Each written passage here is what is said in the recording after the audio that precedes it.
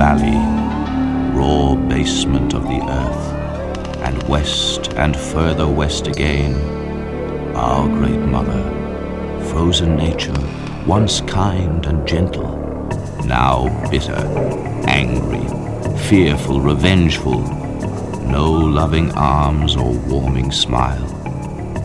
Why is she killing her children? Is this our judgment? A hateful vision quest of an unlightened soul, west and further west we go. It's early morning in Broken Bow in Oklahoma. It's hot, very hot, and soon they tell me it will be more than 100 degrees. Behind me are dark woods, and beyond them again are wide open empty plains.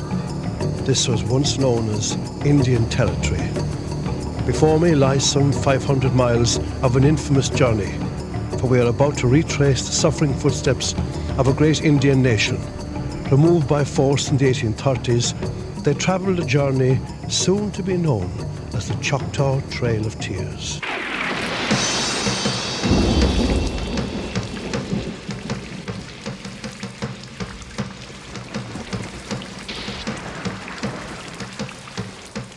To the east of us is the original road built by the military, built by the Army from Little Rock, Arkansas to Fort Towson, Oklahoma in 1821. And this is the trail that the Choctaws came to this part of Oklahoma on in the early 1830s. So therefore it's called the Trail of Tears. What will we meet on our walk? Lots of spiders. Said, yes. We have deer, raccoons, opossums, fox. We have the red fox that originated in England and has been transported over here all over this country. You'll see we have some small water animals. We have lots of beaver. You'll see some beaver signs when you get to the streams. Also have mink and the famous skunk. We have a skunk here that smells very loud. We'll smell him before we see him. Well, you hope you do.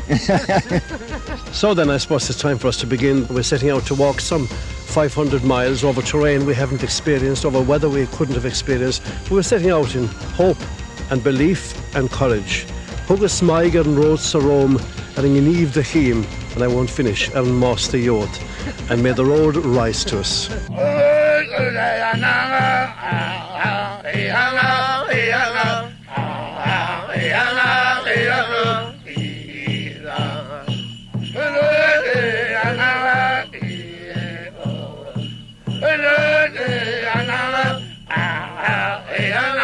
Well, it thrills me to see that the Irish are here to walk the old Trail of Tears back to Mississippi. Our forefathers traveled this route in 1831, starting out with about 21,000, getting here with about 7,000.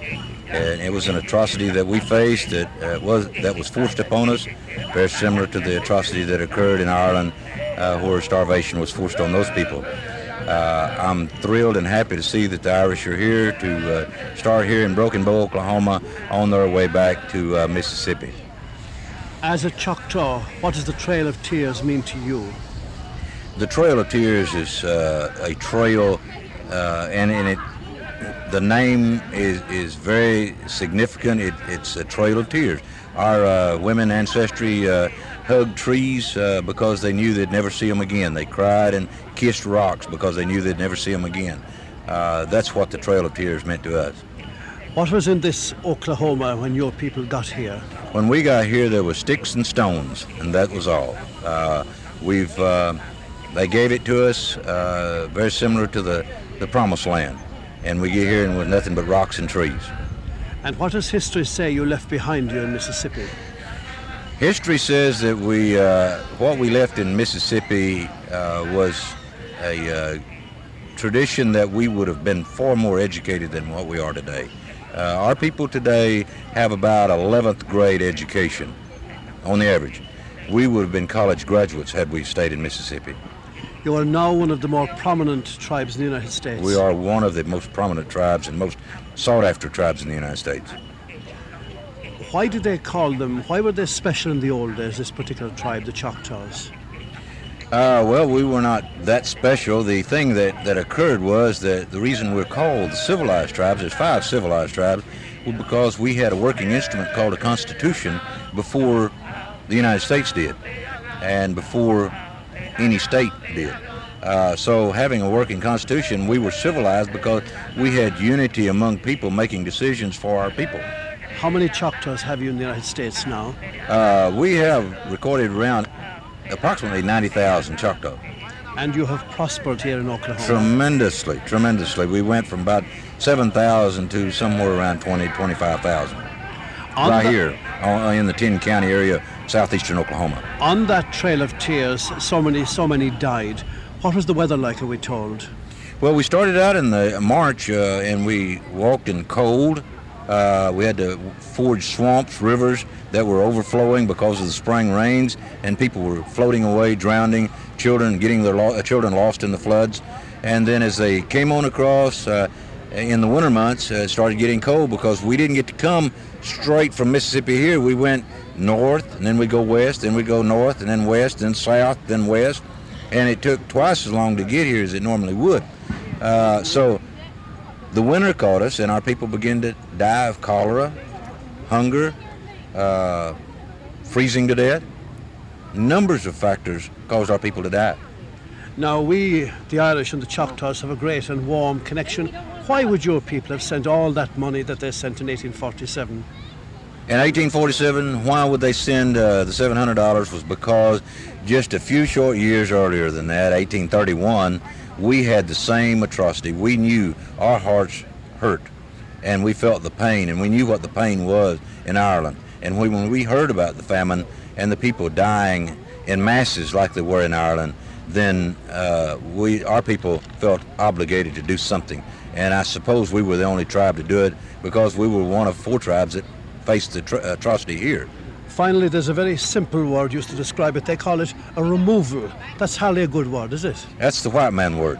A removal was very appropriate word for them because that's what they were doing. They were removing us from one area to another area. But what they done, they forced us into an atrocity that we could not overcome.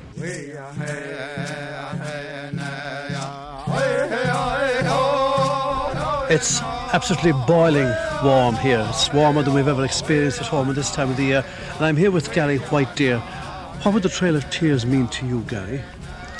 Well, they told me about a prediction they made a long time ago when Choctaw people first came to what is now Mississippi. There is a mound there called Naniwaya Mound, and it's considered our birthplace in this part of the world.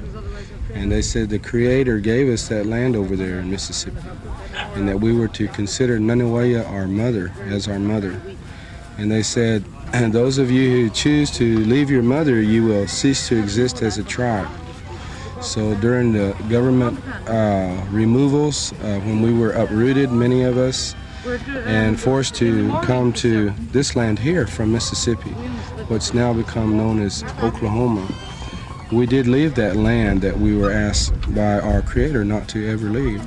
And that prediction in part has come true, that our Choctaw culture here in Oklahoma is not as strong as it is in Mississippi. And the people here are just a little bit more disorganized. There's not as much cultural cohesion. So I think about that sometimes when I think of the Trail of Tears. So the Trail of Tears still affects the lives of the Choctaw? Yes, I think so. I think it's like a gunshot that keeps echoing through time.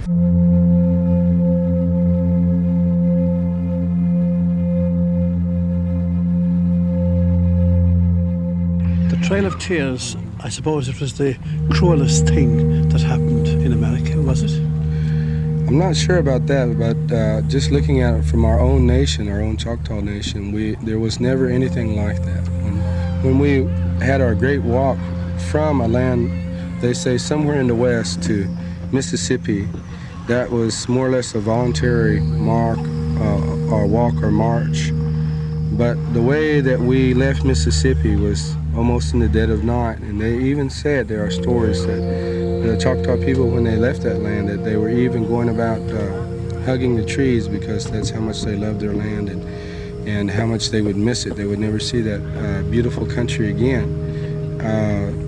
When they turned their faces toward the west also, I know on that walk, according to the accounts at the time, that there was up to 1 in 4 Choctaw people that didn't make it to this land here too. So somewhere between here and Mississippi are a lot of Choctaw graves. Listen.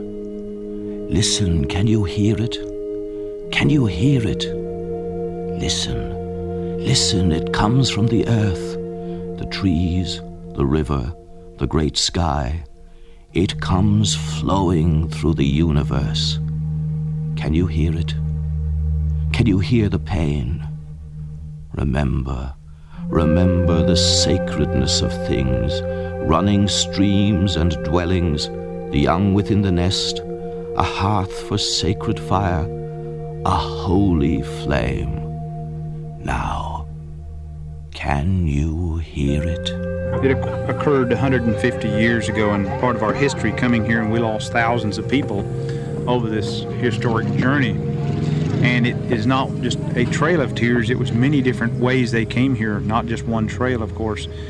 But they came here and they didn't have the luxuries of stopping off, they didn't have water. They came in the dead of the worst winter and recorded history at that time. And the old will tell you that the children under chest size, in other words, their head, if they couldn't come up their chest, they could not survive the terrible ordeal over it. Starvation, they didn't have the food promised, they didn't have proper clothing, they didn't have proper footwear. And the people reflect back to those days, and having a walk like this certainly will remind people of the suffering they've had to go through and what they have today. These trails of tears, they changed the world forever for the American Indian peoples, didn't they? Yes. Not all tribes have to come over them, but in Oklahoma there was forcible removal of 33 tribes to Oklahoma. And when many states, even Texas was a state for 70 years just to the south of us, this was still known as Indian Territory. And Oklahoma is in Choctaw tribe. There's 33 tribes here, and it's a Choctaw tribe.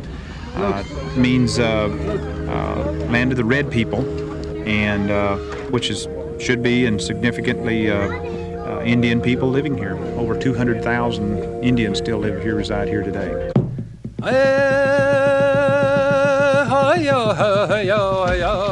They moved in the wintertime in order to harvest one year's crop and get here in time to plant next year's crop. It was a very difficult time to move, but it was absolutely necessary, in my opinion, for moving in the wintertime for that reason. And do we know how many moved at all? I don't know the numbers that moved, no. Of course, that number's available, but I don't know. Huge numbers, I presume. Yeah, 20,000, something in that neighborhood, I think. When they came across the border from Arkansas into Oklahoma, what was here? It was primarily wilderness. There had been scattered white settlers previous to that time, few. But by government order, they had been moved out by the U.S. Army a few years prior to the arrival of Choctaw. When they came here, what state were they in, the Choctaw? They were pretty well devastated. There's a story I related to you a moment ago. One boatload of them arrived at Little Rock, Arkansas, and a big part of them came by boat around through the Gulf of Mexico and up the Mississippi River and then up the Arkansas River to Little Rock, where they disembarked and came overland from there on. One group of them arrived by boat and the river was too high with flood stage, so they could not unload. They went on upriver about 50 miles and found a place to unload, and then they waded back knee-deep water back to Little Rock in January with the temperatures in the 40s in the daytime and below freezing at night.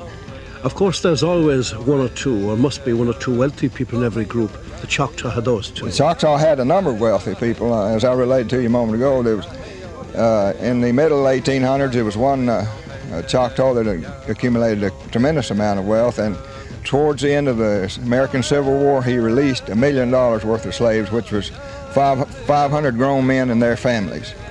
that he released prior to the end of the Civil War. And the Choctaws, most of them participated in the war on the side of the South. They did split some, as some of the other tribes did, and as a result, they lost a lot of their stature with the United States government.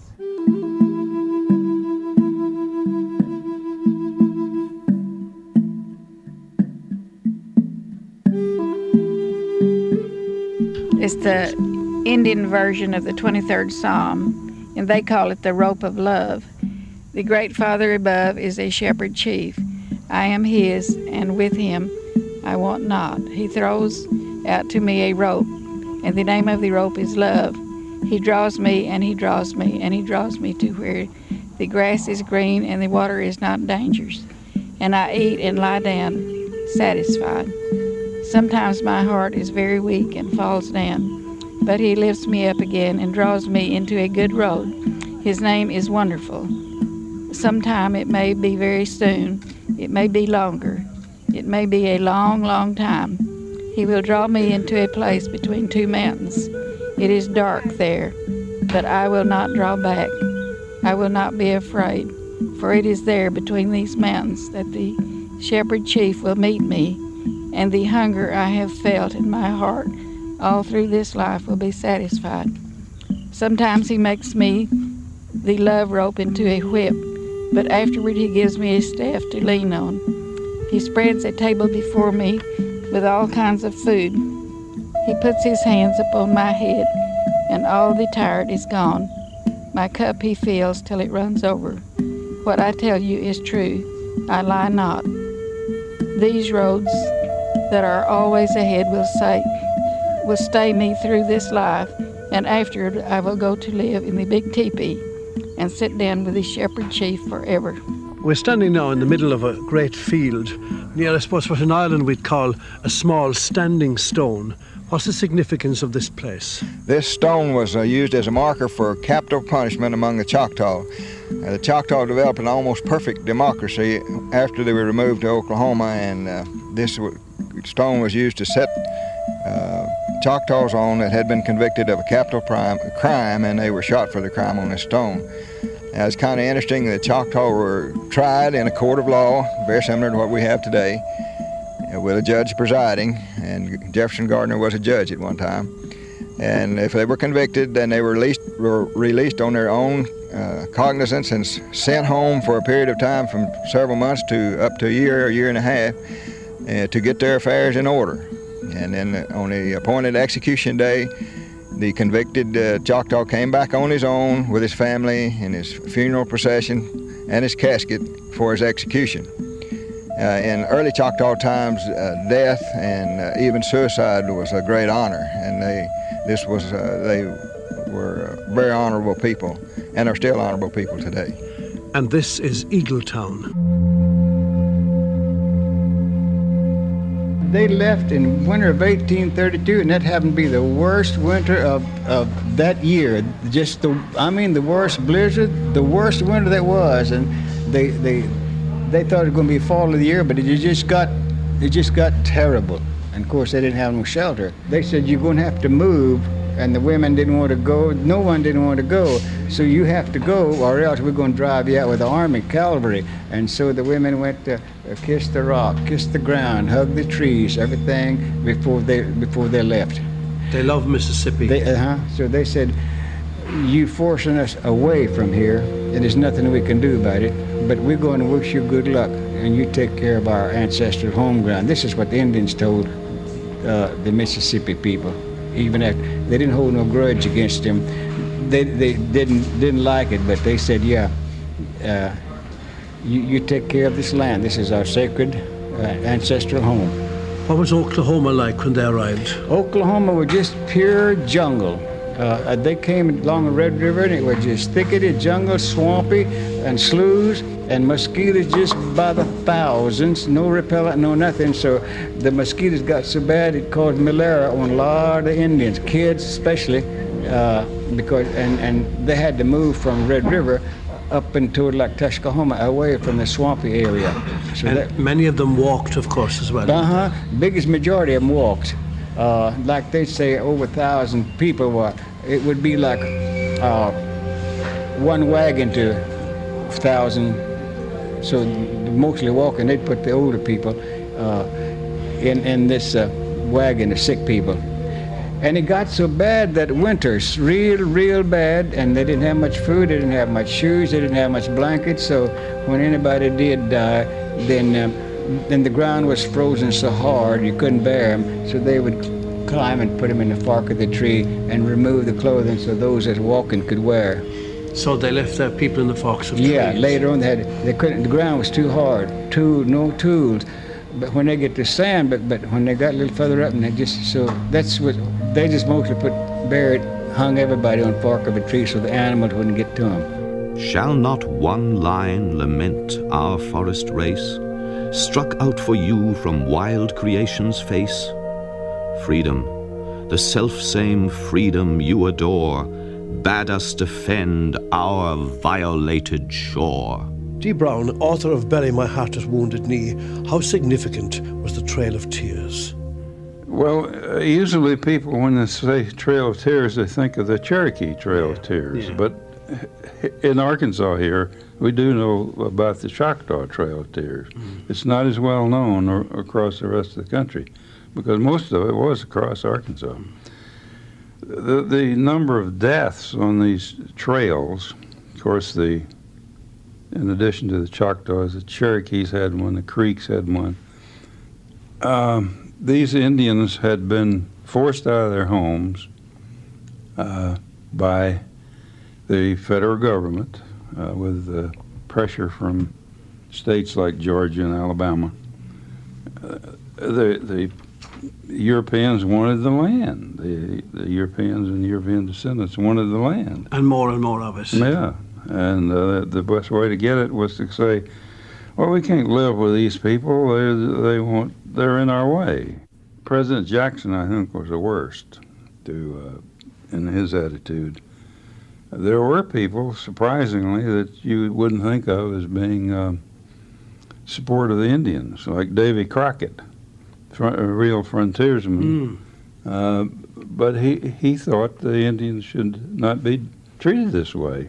Now, the Plains tribes were probably the most freedom-loving of all the tribes because they lived out in this vast open space where there's nothing but sky and land, and it's very level and flat.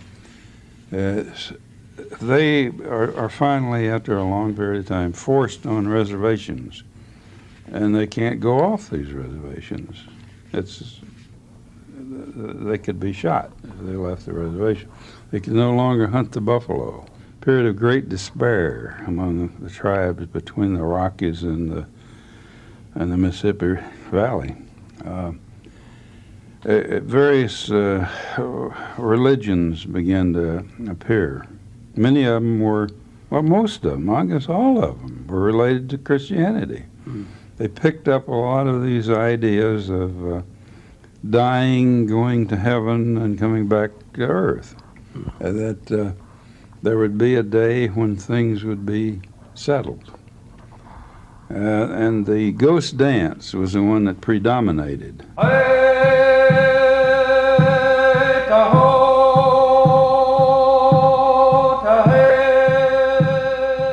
This is where we've paused on the Choctaw Trail on the road, and we're here now at the Flowood River Plantation. The Choctaws would have lived all around here. Right along the Yazoo River. You've got down about a quarter of a mile from here, you have the Yazoo River, the Tallahatchie River, and the Yellow Bushy, and they join together, meet right down the road here. This was a big swamp. You don't see a lot of trees here now. Well, back during that time, before the levees were built on the Mississippi River in the 50s, this would flood every spring.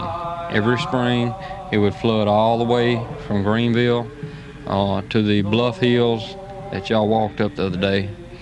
And it would flood, it's 80 miles wide and 60 miles long.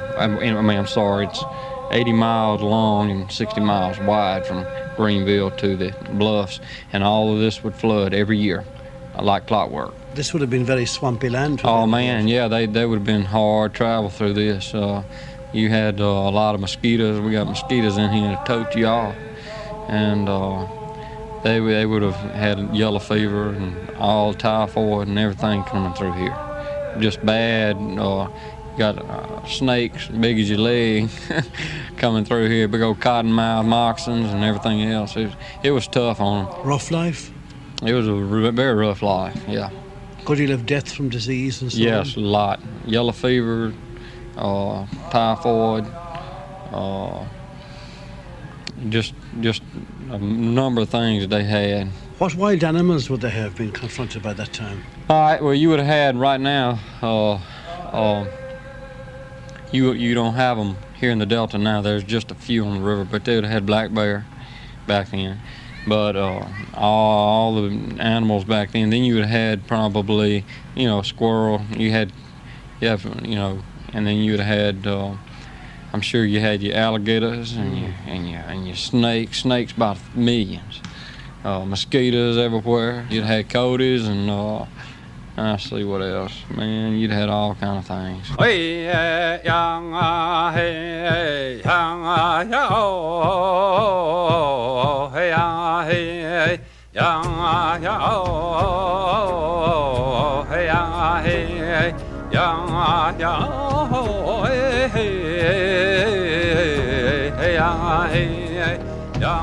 Judy Allen, standing here in the boiling sun today in very peaceful, pastoral, happy, celebratory surroundings, looking at a few buffalo out in the field there and the great steers. It's hard to imagine what it must have been like for the Choctaw people on that dreadful, dreadful journey. And I was wondering, though, what when they were at night time gathered on whatever little fires they might or maybe did not have, what they would have talked of, would their folklore have sustained them? Had they much in their past that would have filled them spiritually? They would have had to have talked about their folklore at some point because it continues on today.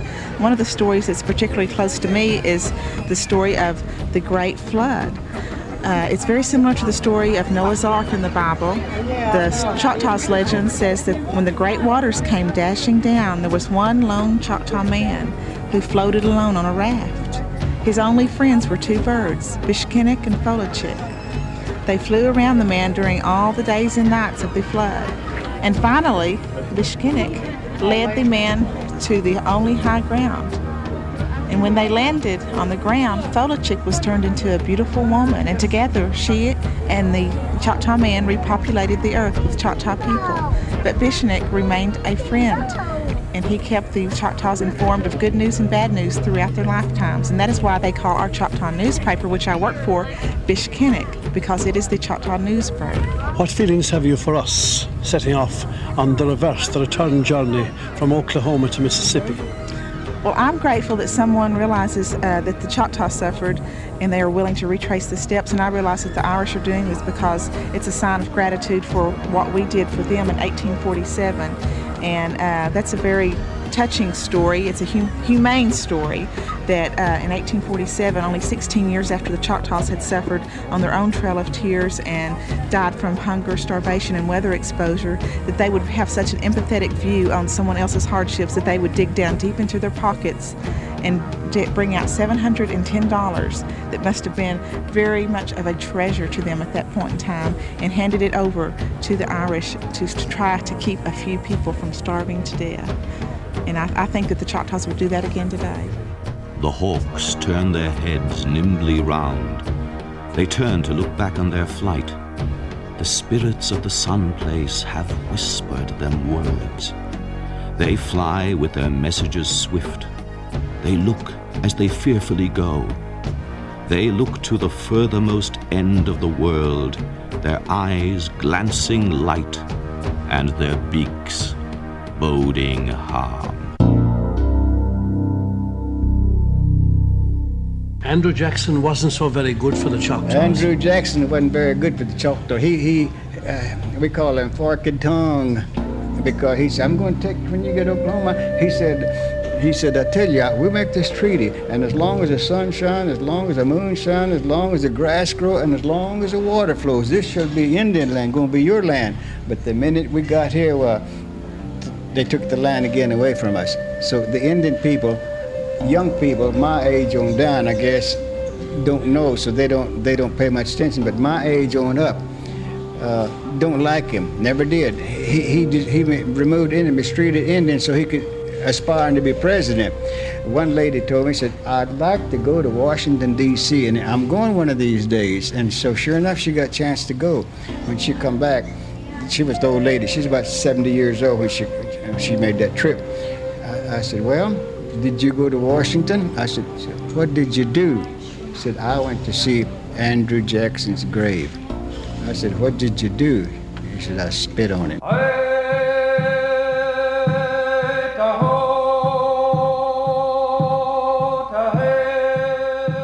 Even though that they were removed, supposedly many of them by force, a lot of them came back to Arkansas and they hunted here.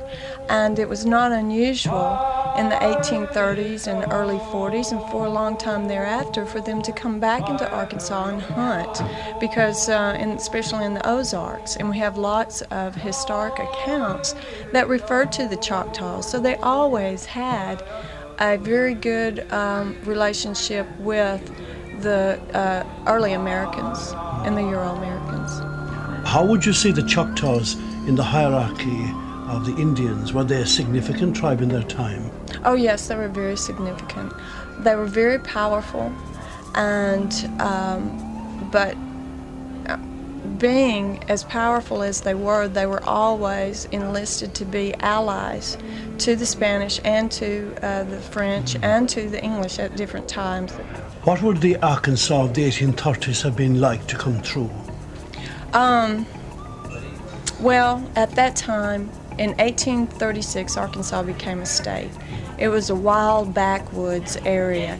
The area that they had to cross and inhabit was swampy. A lot of them, came by a steamboat, and some of them came overland. They seemed to prefer, and they had a reservation here for a short period of time, but they seemed to always prefer the Ozark Mountain region because of the varied diversity of animals that they could hunt. Would the Choctaws have had a strong oral tradition? I have found that all American Indians have a strong oral tradition. This is how they pass on their knowledge of their culture. They didn't have a written language for many, many years, and some of them still don't today. And they pass on the knowledge of their ceremonies. They pass on the knowledge of their music, their traditions, even their moral code. They pass this on orally to their children. The family is the most important thing to the American Indian, and that extends to their whole tribe. Their tribe is looked at as an extended family, and this has always been important. And it was the only way that they passed on their traditions, was doing it by the oral tradition. Have they left much of a mark, or a significant mark, on the America of today, would you say? Individually, I think that they have, as a tribe they have, but collectively, as American Indians, I think they have even more. What happened to them was just manifest destiny. It's the way that we look at it as anthropologists, because they were factionalized among themselves a lot of times, and then there was no cohesion between the different tribes, and it was a very unhappy process for the American Indians, because they had no concept of possession of the land. That was something that Americans and Euro-Americans had, possession and taming of the land. They look at life holistically. Everything's a part of everything else. The animals, it's part of their lives, the sky, the earth. They didn't look at the land as their possession. They looked at it as their privilege to be there. They didn't build fences, so to speak. No, they did not. That's totally European in nature. A Choctaw said to me that the Trail of Tears still rang out, both very poetically, like a gunshot down through history. Is it significant to the Indians? To me, it was the ultimate insult. There were a number of treaties that were made and a number of goods exchanged. One thing, they were always promised money. They had no concept of money, you know. They were used to traded goods, etc. And many times when they relinquished their lands, they still thought that they had a privilege to the lands to hunt and everything else.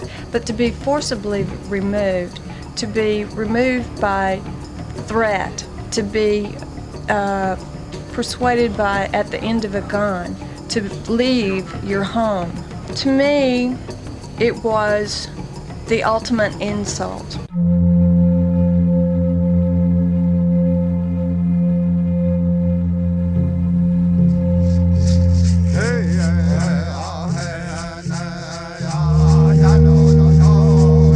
And this is the great majestic Mississippi River.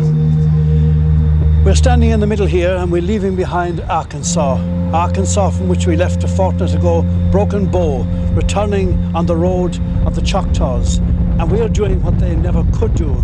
We're going back to their own old home, their promised land of Mississippi. And under us, there's a great barge floating quietly upstream. And it's the width and the size, I'm told, of 35 barges. And this great river, which joined itself to the Missouri on its way down from the Great Lakes, down to Louisiana, down to New Orleans, flows fast here. And I remember talking to Choctaw people who told me that on that side over there, before they left, the old people clutched the trees and kissed them. Something fundamental and basic about being part of a great river, being part of a great tradition. Because looking down it from hundreds of feet up, that's as near as we can get today, but somehow it reaches up to one. It reaches up to one through the history and through the years. And the sky, which is now low, and the large, wide sky of Mississippi, filled with rain, enshrouds one in itself. And everything is made of memory and of water. And each flows one from the other and into the other and through time. And contentment is the feeling. Contentment and achievement and warmth and a sense of going home. And why does that, I wonder, even with traffic rumbling past, remind me of Dvorak's New World Symphony? And it's all captured here. It's captured in the river. It's captured in the fall. Because as we come by here on this late afternoon of a late September day of 1992, the leaves are turning. The leaves in this wonderful, wonderful panoply of trees. It's like a great cathedral of verdure stretching on either side. The golds and the reds and the browns and the dark greens and the light greens. Season of mists and mellow fruitfulness. How you would imagine a man like John Keats in a place as wild as this, I don't know, but these are just the echoes that come. But I suppose really the echoes coming to me here are all of water and air and colour and light and time and music. Music, all flowing together into the peace of an autumn afternoon. Behold, I go forth to move around the earth. Behold, I go forth to move around the earth. I go forth as the black bear that is great in courage. To move onward, I go forth.